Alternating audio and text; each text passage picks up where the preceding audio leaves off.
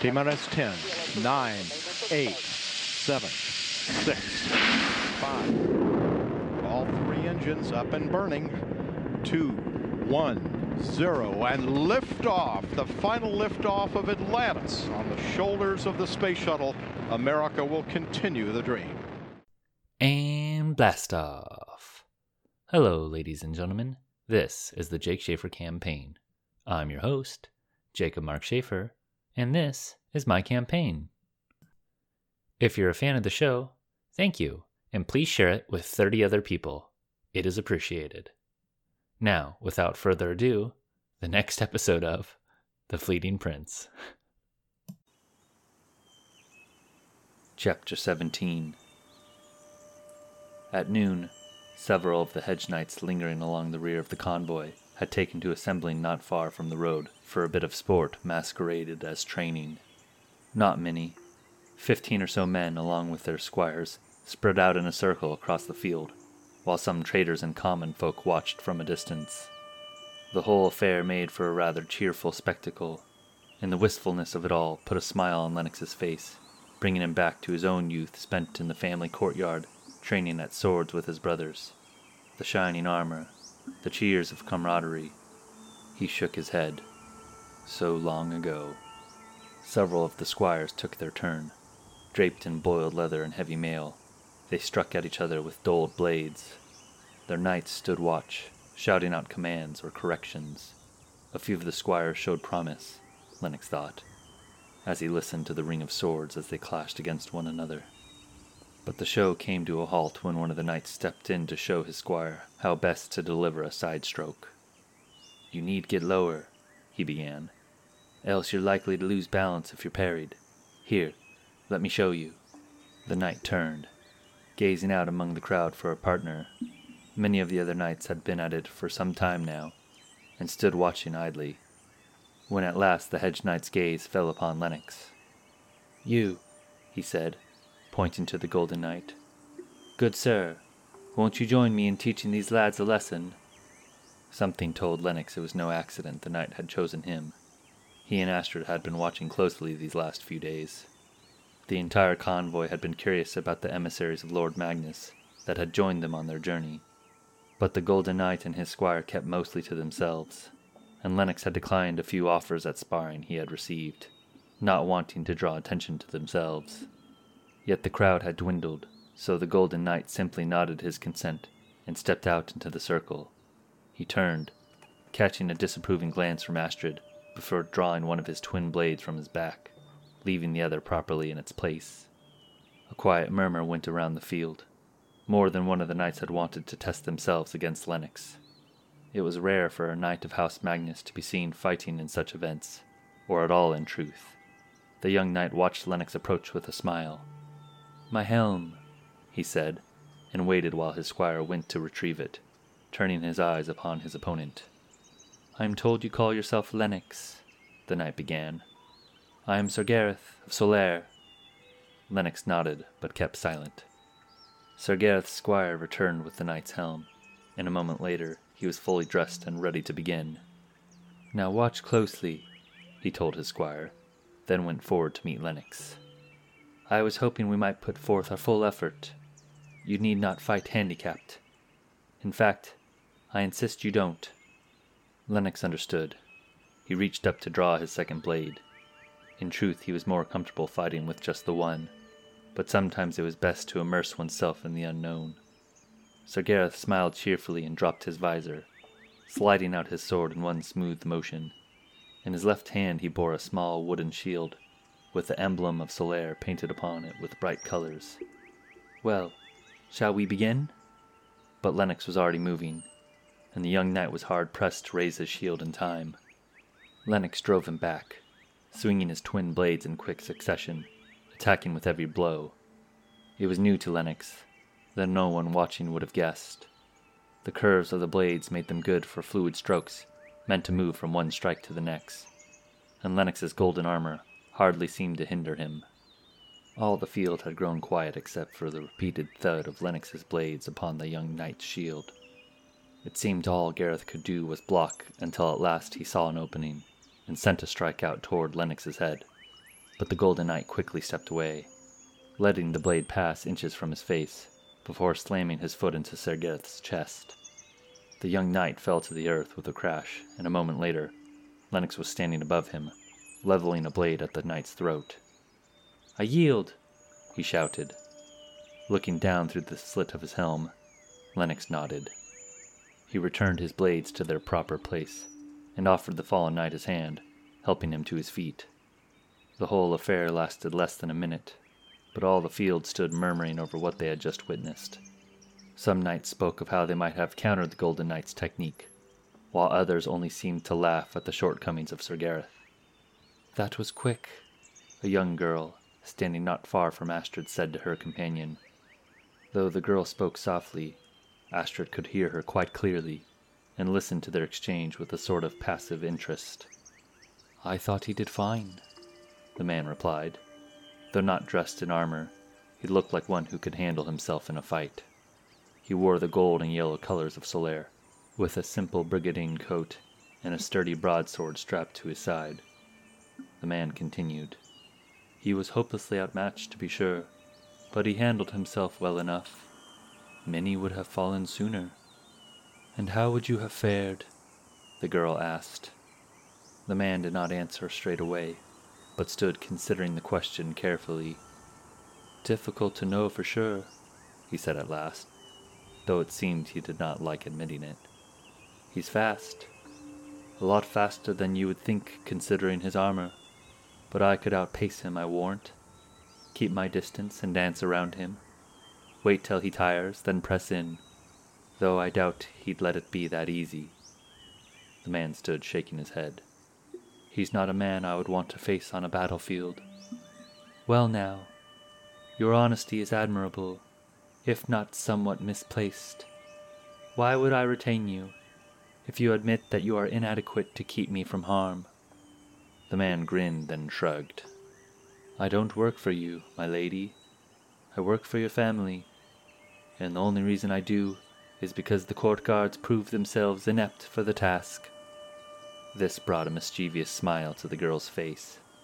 She laughed. "Yes, so they did." Through all of this, the pair kept their gaze upon Lennox, never turning to one another.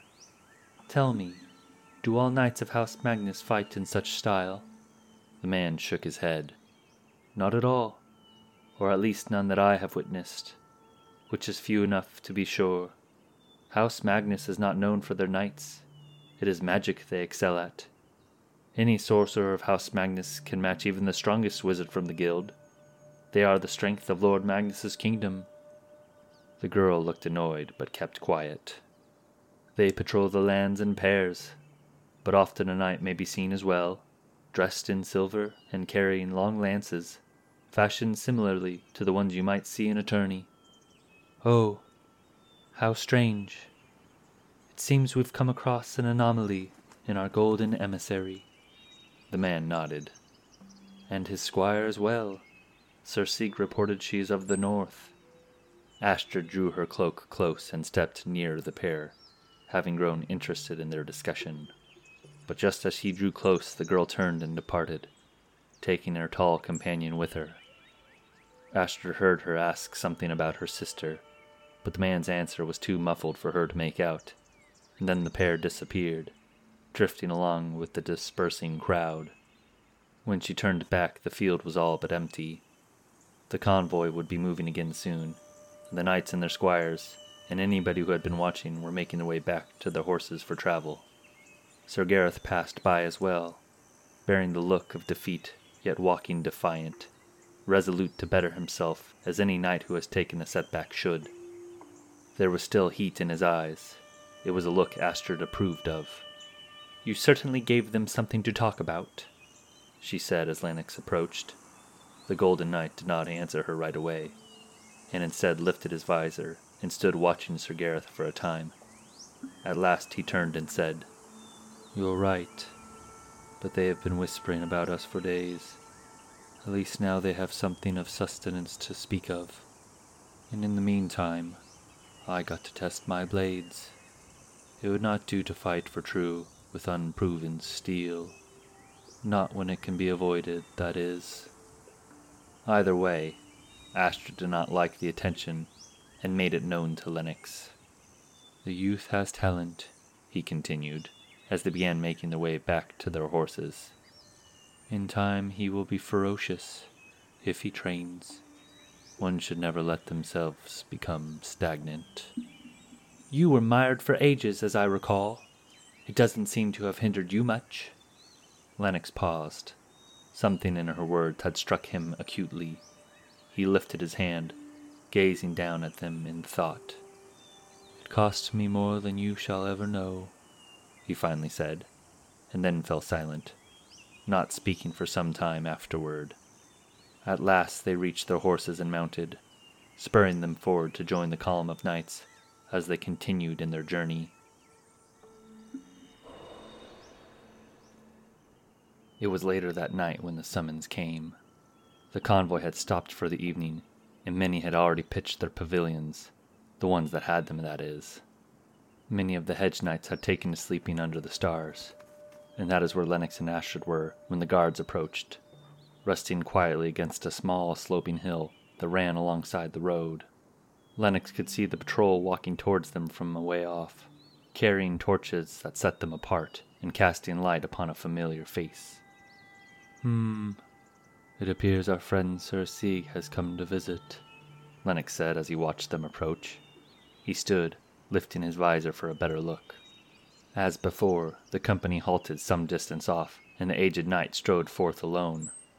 "Greetings," he called out to the pair. "Greetings, Sir Sieg," Lennox replied casually as Astrid stepped beside him. He continued, "To what do we owe this honor?" "Princess Luthien requests your presence," Sir Sieg answered curtly, "and expresses her regret for not reaching out sooner to the emissaries of Lord Magnus." "She wishes to see us now," said Astrid, irritated. Sir Sieg could be heard grumbling something to himself before answering. "She does," he said with a nod. "She also offers lodging for you and your horses, if you so desire it." "Oh, well, we'd be delighted. Would you mind giving us a minute to make ourselves more presentable?" asked Lennox. "We'll be quick." Sir Sieg looked over his shoulder towards his men, and then back to Lennox before answering. "Very well," he said. "We were told not to delay, but you shall have the time you need." "I thank you indeed, Sir Sieg," said Lennox with a bow. "Your kindness has not gone unnoticed." Lennox's words must have come as a surprise to the aged knight, for he looked back upon him with a puzzled regard. Finally, he straightened and nodded back. "When you're ready, meet us upon the road, and we will escort you to our camp." Then he left, leaving the pair alone once more. "It would be better for us not to draw attention," Astrid said at once. "Those were your words, if I remember. It was foolish of you to accept such a request." "It would be foolish not to," Lennox replied, but Astrid was not convinced. "If we were to deny her request, do you imagine she will just forget about us?" Reluctantly, Astrid shook her head no. He went on. "I had hoped we would go unheeded, but now it seems that shall not be so. We will go and meet the princess, be as dull as we can muster, and be on our way. For all we know, she is simply doing her duty." For some reason, Astrid smiled then, and her eyes grew soft with amusement. "She looks lovely when she smiles," Lennox thought. He considered telling her so, but instead turned and made his way towards Alcivar. The horse wished his tail as his master approached, lifting his head up to better see. "Now come, you should change from your riding chaps if you're going to stand before the princess." For a brief moment, Astrid almost commented on Lennox's own apparel, but when she saw the knight twisting at the serpent ring on his finger, she fell silent. "Very well," she began. "Perhaps, then, I won't be treated as your squire, Perhaps, Lennox said with a laugh, and went about untying their horses.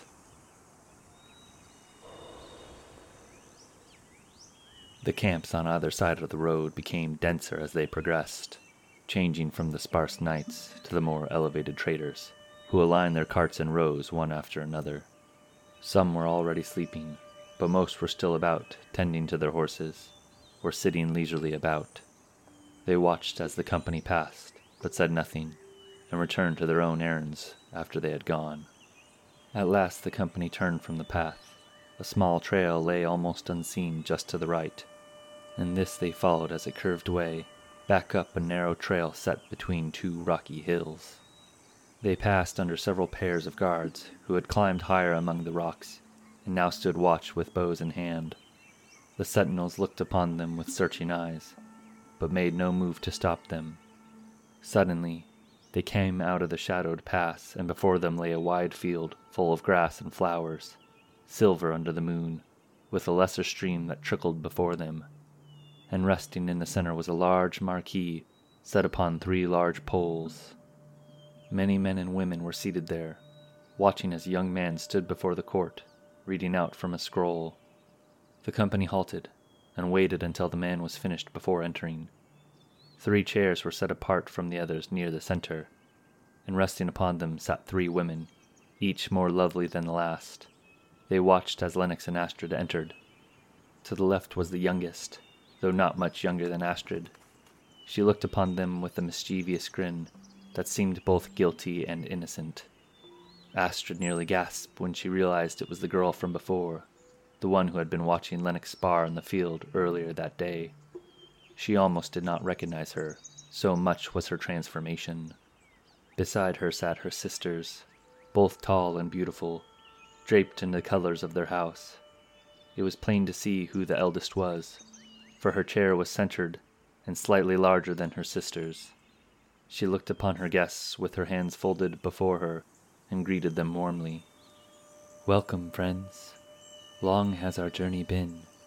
I have had much to oversee, else I would have called upon you sooner." Lennox had taken off his helm and had it tucked under his arm.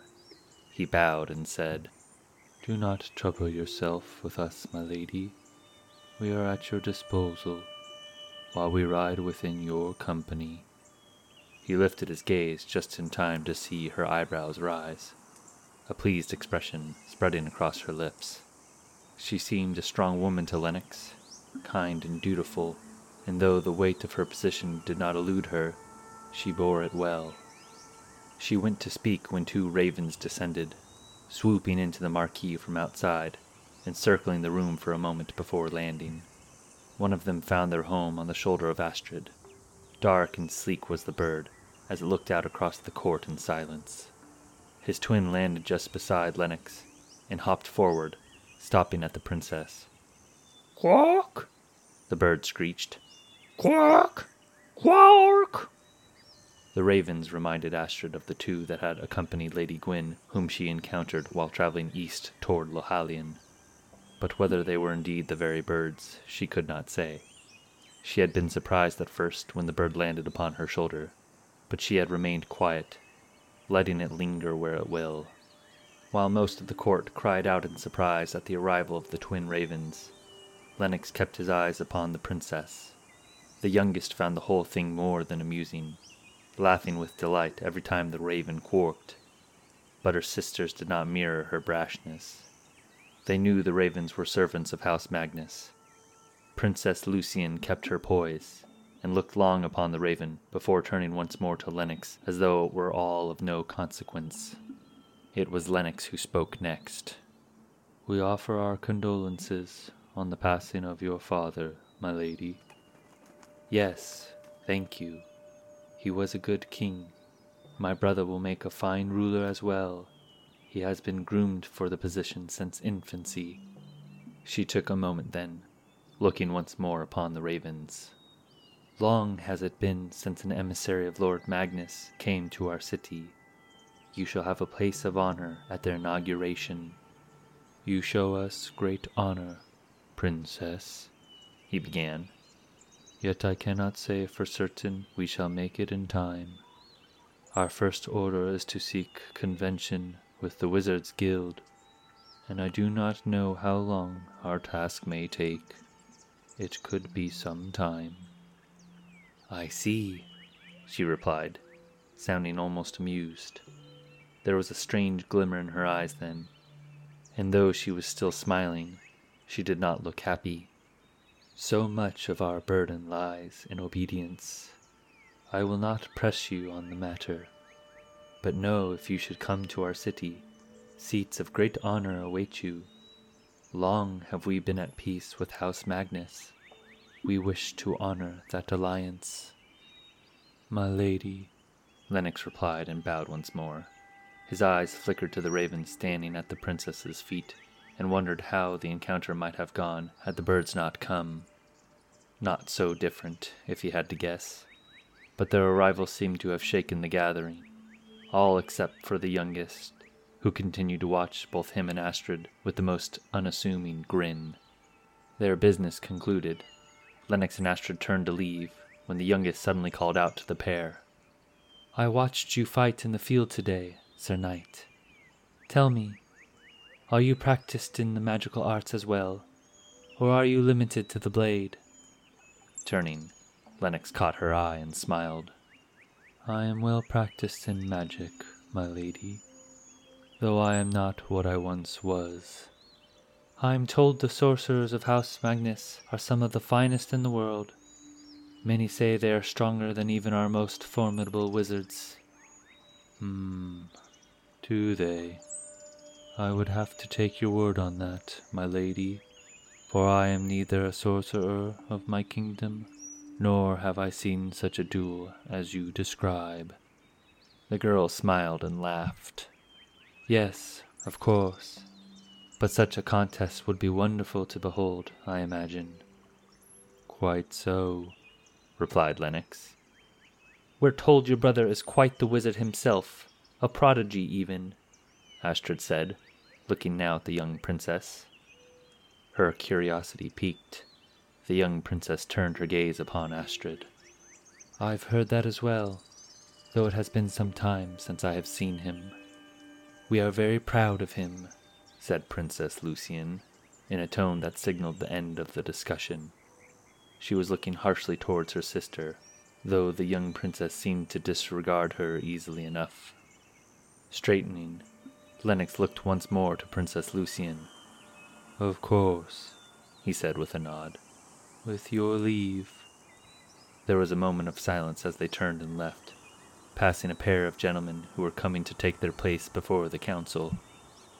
That night, the pair slept in a pavilion prepared for them on behalf of Princess Lucienne. It was more lavish than anything they had seen for many days, and for some time they spoke of the day's events and of the 3 princesses whom they had encountered. "She is most unnerving," said Astrid. "Which one?" "The youngest, Princess Maeve." Astrid was pacing about before Lennox in a discomforting manner. "She reminds me of a fox, the sly thing, always smiling, as though all the world is hers to play with." "She is a princess, my lady. All the world is hers to play with." Astrid stopped sharply. "I am a princess, or do you take back your claim?" "You are, and you aren't. Either way, I advise you not to compare yourself to one such as her. She is wild, the young princess, more so than any I have seen in a long time." Astrid laughed. "That is not saying much, considering how much time you spent locked in a cell. I can't imagine you had many visitors." "Well, that is true enough." He was grinning slightly, but hoped the jest would end there. He was in no mood for them to go much further. "How much longer until we reach the guild?" "It's not far now. We'll pass Solaire in 2 or 3 days, and the guild is not much further. We shall reach it within the week." "Good. I will feel better when we are rid of this company. It sounds as though this road is well guarded. Perhaps it would have been better had we never joined this convoy." "No, the roads are well guarded, but still I would not sleep with peace if we were not in this company, not with Merikantsev lost, and only you to stand watch. If a horde or some lesser creature were to attack, it would not bode well." With nothing more to say, a silence stretched on before the pair, until at last Astrid threw herself down upon her couch and fell at once into a long sleep. Lennox followed her example, placing himself upon the couch opposite Astrid. He removed his helm and set it on the ground beside him and looked long upon the sleeping girl. He wanted to take off his armor. In his cell it had always brought him comfort, but now, free in the open world once more, it brought him little relief. He wanted to remove it, but no, it was a foolish thought. He considered closing his eyes and drifting into a living dream, a memory of the past, but in the end he kept his eyes upon Astrid, watching her chest rise and fall with each breath, until the light of day was broad upon the earth before their pavilion, and outside the carts were being packed, and the horses made ready for travel.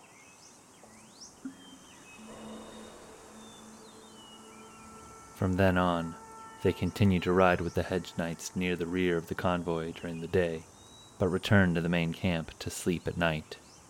They were not called again by the court, and on the morning of the third day, the road bent northward toward Solaire, but the pair pressed forward, separating themselves from the procession as they continued on towards the guild.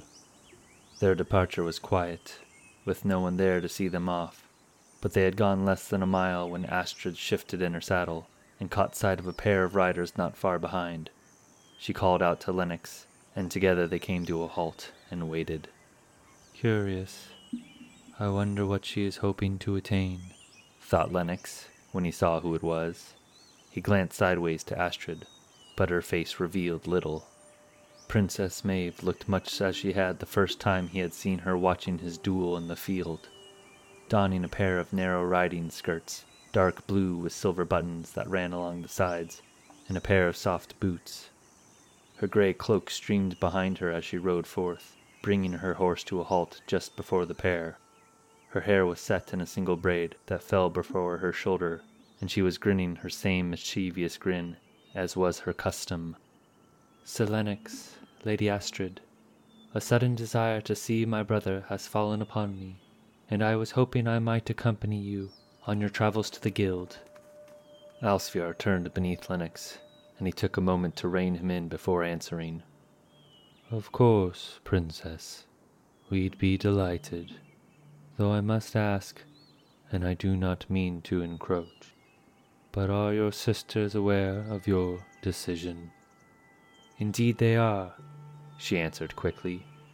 "I left them a note with my full intents. They can scarcely be upset with me wanting to visit my brother." "But what of the inauguration?"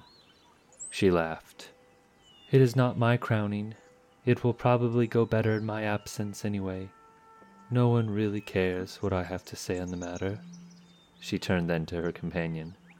"This is Pharaoh, my personal guard. He shall be joining us on our journey." With a silent nod, Pharaoh acknowledged the Golden Knight. Yet through all the exchanges neither he nor Astrid spoke. Princess Maeve seemed to have said enough for the three of them, and Lennox was left to fill the gaps. Astrid had already turned her horse, and was continuing down the road with Pharaoh close behind her. Lennox could not decide if the man was there to protect the princess, or serve her. For a moment his mind went to Shiva and Lady Soon, but no, Shiva served for different reasons. Pharaoh had the look of a mercenary in truth, a well-dressed mercenary, but a mercenary all the same. The man was a different kind of dangerous, Lennox decided. Through all of this, Maeve watched the Golden Knight with the keenest interest, always smiling as though she knew a secret and was holding it back. He booted Alsviar forward and heard a faint laugh escape Maeve's lips as she followed closely behind. "This could be a disaster," reflected Lennox, suddenly regretting joining the convoy as they had. Princess Maeve did not seem to be the type to take commands well, and he hoped her intentions were truly that of visiting her brother. Yet a dark feeling fell upon him, and somehow he knew the truth of it, though she did little to hide it.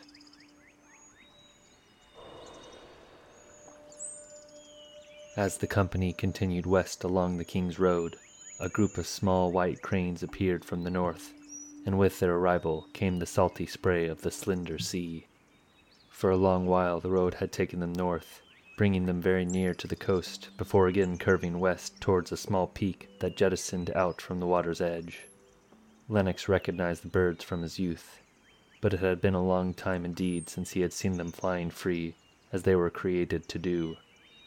Not as high, and hovering above the water, a group of gulls swooped and soared, diving down towards the sea, circling about a single ship that sailed eastward towards the city of Solaire.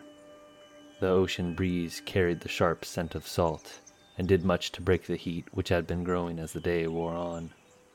The sun was near halfway down the horizon, but it felt much earlier than that. Lennox had removed his helm, that he might feel the wind as it blew against his face. He had dwelt so long in his dirty cell, surrounded by stale earth and rot, that he had forgotten what the clean air smelled like. Princess Maeve murmured something softly behind him, but he paid it no mind.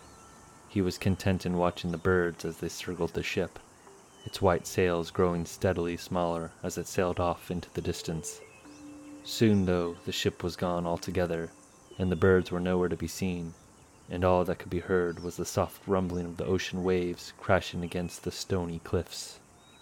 At first Astrid had been displeased by the sudden arrival of the princess, but as time went on she became altogether indifferent. She no longer felt the need to act as Lennox's squire, and rode forth as equals, with no word of rebuke from the knight. And while every so often he would catch Maeve watching them as they spoke, the princess seemed not to care. In fact, she smiled at the pair as though she had suspected all along. Pharaoh was another sort altogether. He was easy enough to converse with when addressed, but was more than content to remain silent and go unheeded. Still, he seemed amused by the chaotic antics of the princess, and sometimes, when he looked upon her, his lips appeared to quirk very near to a smile. It was not a look Lennox would have expected to see from such a man. Fixing himself upon his saddle, Lennox sighed. The road before them was flat, with lightly forested hills, but as the coast curved outwards, he could see rising from the sea a fortress of stone, connected to the adjacent cliffs by a massive bridge, with towering pillars that reached down into the waters below. "Malhorn Peak," Astrid said, frowning. "It was once called Valaquais, an outpost of the northern kingdom, lost to Solaire during one of their many wars until at last the wizards took it for their own, claiming neutrality." Lennox shook his head, flexing his hand before turning it into a fist. "It had another name once, long ago, but it seems to have escaped me." "Tyrian Alu," answered Maeve. "A great watchtower meant to guard mankind, should the giants ever rise." In her soft voice there was a note of admiration. With the sun finally setting, Astrid gathered her coat against the cold. Tyrian Alu, a great watchtower. She had never heard such a tale, and looked to Lennox for confirmation. A slight nod told her it was true. "We should press on," Pharaoh said. No one argued, and soon they were on their way. Across the treetops great towers rose, dark against the evening sky. There were countless clusters of trees that hid the fortress from sight for long stretches as they rode, but always there was one or two towers that peeked above the foliage, if one knew where to look. The trees along the pass began to thin, and fields of wheat began to appear, usually accompanied by a single farmhouse, or by a group of 2 or 3. But though the sun was setting and the hour late, no men could be seen working the land, and no smoke rose from the tall stone chimneys. Both plows and wagons alike stood abandoned in the fields, their work left unfinished. At one house close by the road the front door was left open, its windows shattered. Lennox lifted his visor as he passed, frowning as he peered inside. "What do you think happened?" Astrid asked quietly. "I couldn't say," replied Lennox. "It is no mystery," Pharaoh said, and gestured to the trees beyond the house.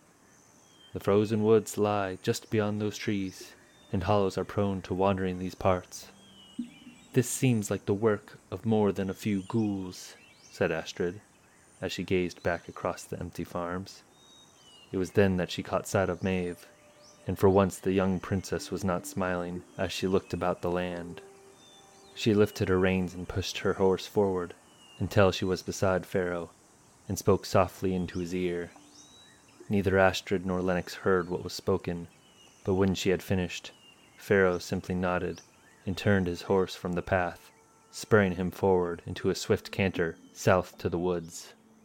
When Maeve turned to Lennox, she was smiling again. "Do not worry. He won't be far behind us." Lennox watched as Pharaoh rode away, his small form lost in shadows until he disappeared completely from view. Strange. I thought I was beginning to understand that one.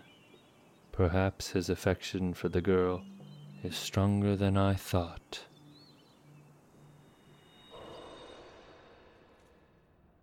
Malhorn Peak was built upon a high promontory just off the coast, and was connected by a single bridge. It was not as tall nor as spectacular as Lehalion, which shook the very air with strength and power, but the massive walls that stood on opposite sides of the passage offered their own sort of shield. The dark stone was sternly implacable, showing the true intent of its builders.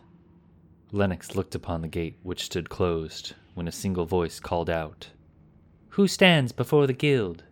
Name thyself and thy purpose."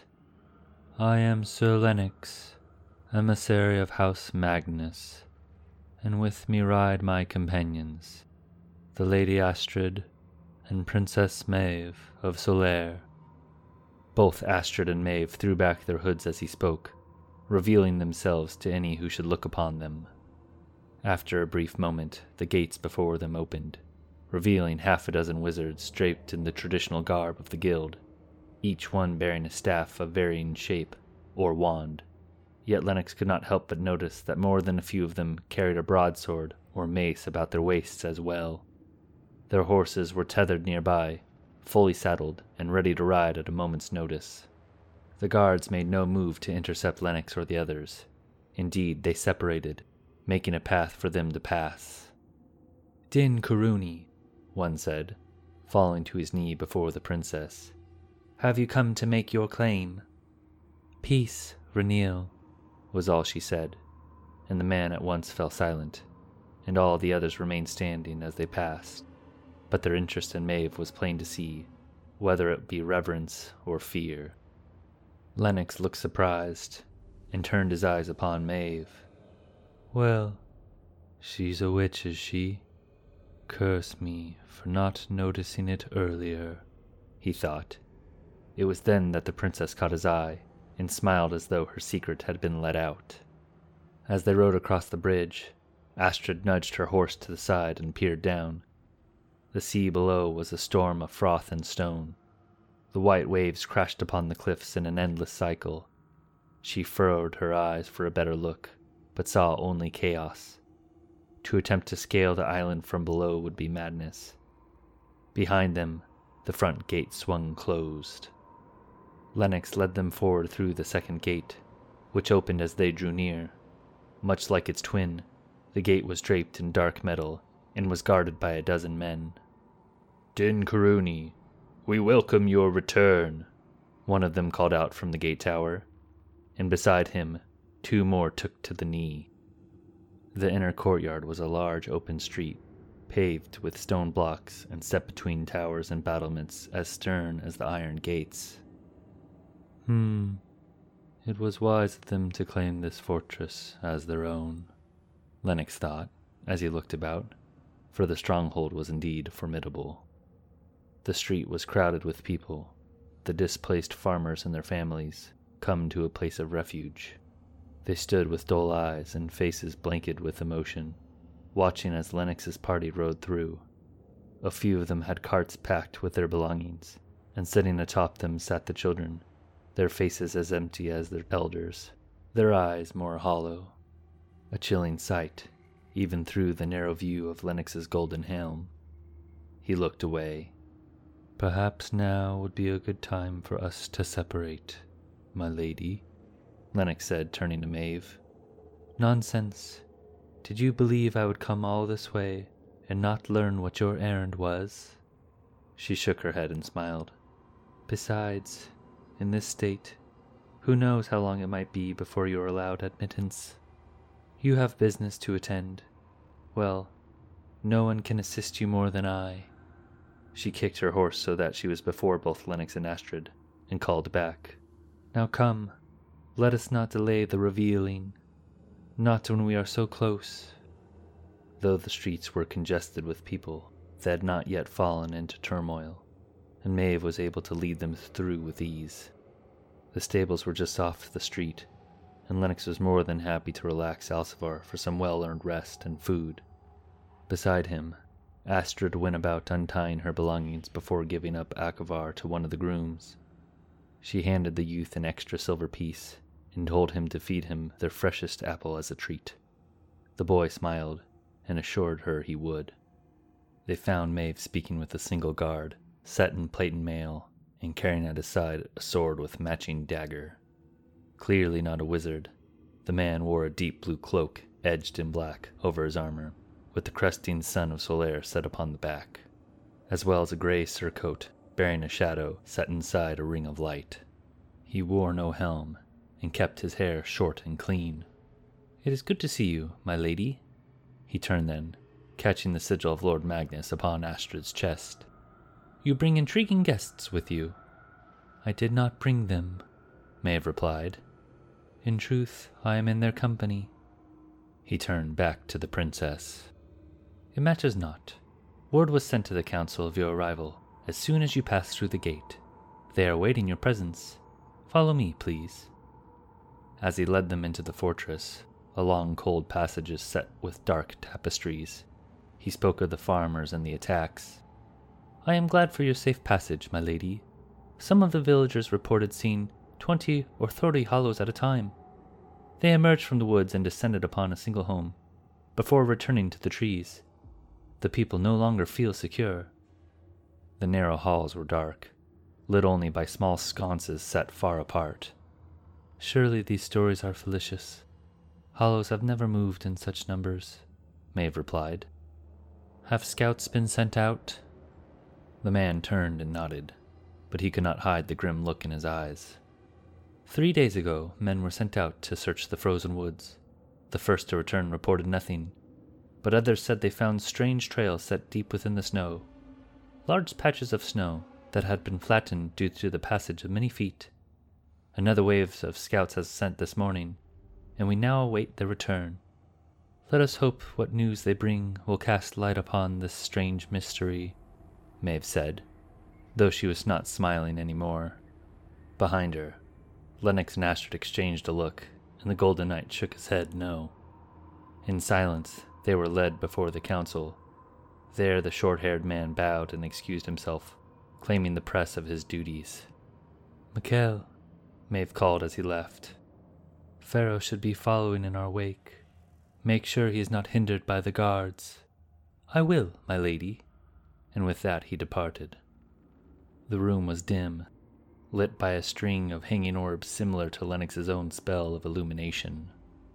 They were the first thing to catch his eyes as he entered, for though similar in design, they were inferior to his own incantation. He couldn't help but laugh softly to himself. Perhaps he was not as weak as he first supposed, but then he thought of the Oathkeeper ring, twisting at it with his thumb, and a darkness fell upon him. Once he had wielded real power, but no longer. The room was not large, and was sparsely decorated. A single tapestry hung beyond the dais, covering the length of the wall, portraying 2 wizards, standing with their staffs before them, as though in a duel. Framing the tapestry was a pair of racks. One held a clear staff that appeared as though it were made of glass, and beside it stood a second, smaller staff. This one looked as though cut from stone. From the other rack hung a suit of armor, incomplete, for both the helm and left gauntlet were missing. Yet upon the breastplate, inlet with gold, was the sigil of the guild. A single table sat upon the platform in the shape of a crescent moon, so that those who sat at it could see one another clearly. There were 5 chairs placed at the table, yet only 4 of them were occupied. None of the council rose as Maeve and the others stood before them. Indeed, it almost seemed that they were unaware of their presence, so much they were involved in their own affairs. The table was littered with maps and pens standing in ink pots, while aged men sat reading and rummaging through sheafs of paper. Astrid thought the whole affair rather bizarre, until she saw that one of the men had been looking at them the entire time, and seemed only to be waiting while the others finished. Maeve, too, stood in silence, neither speaking nor being spoken to. One by one the wizards of the High Council set down their papers and took notice of Maeve and her party, until there was only one.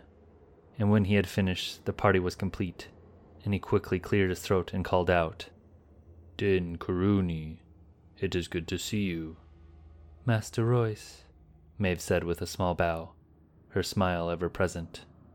Master Royce sat to the far left of the council, and while he seemed openly pleased as he looked upon the princess, the others did not match his demeanor.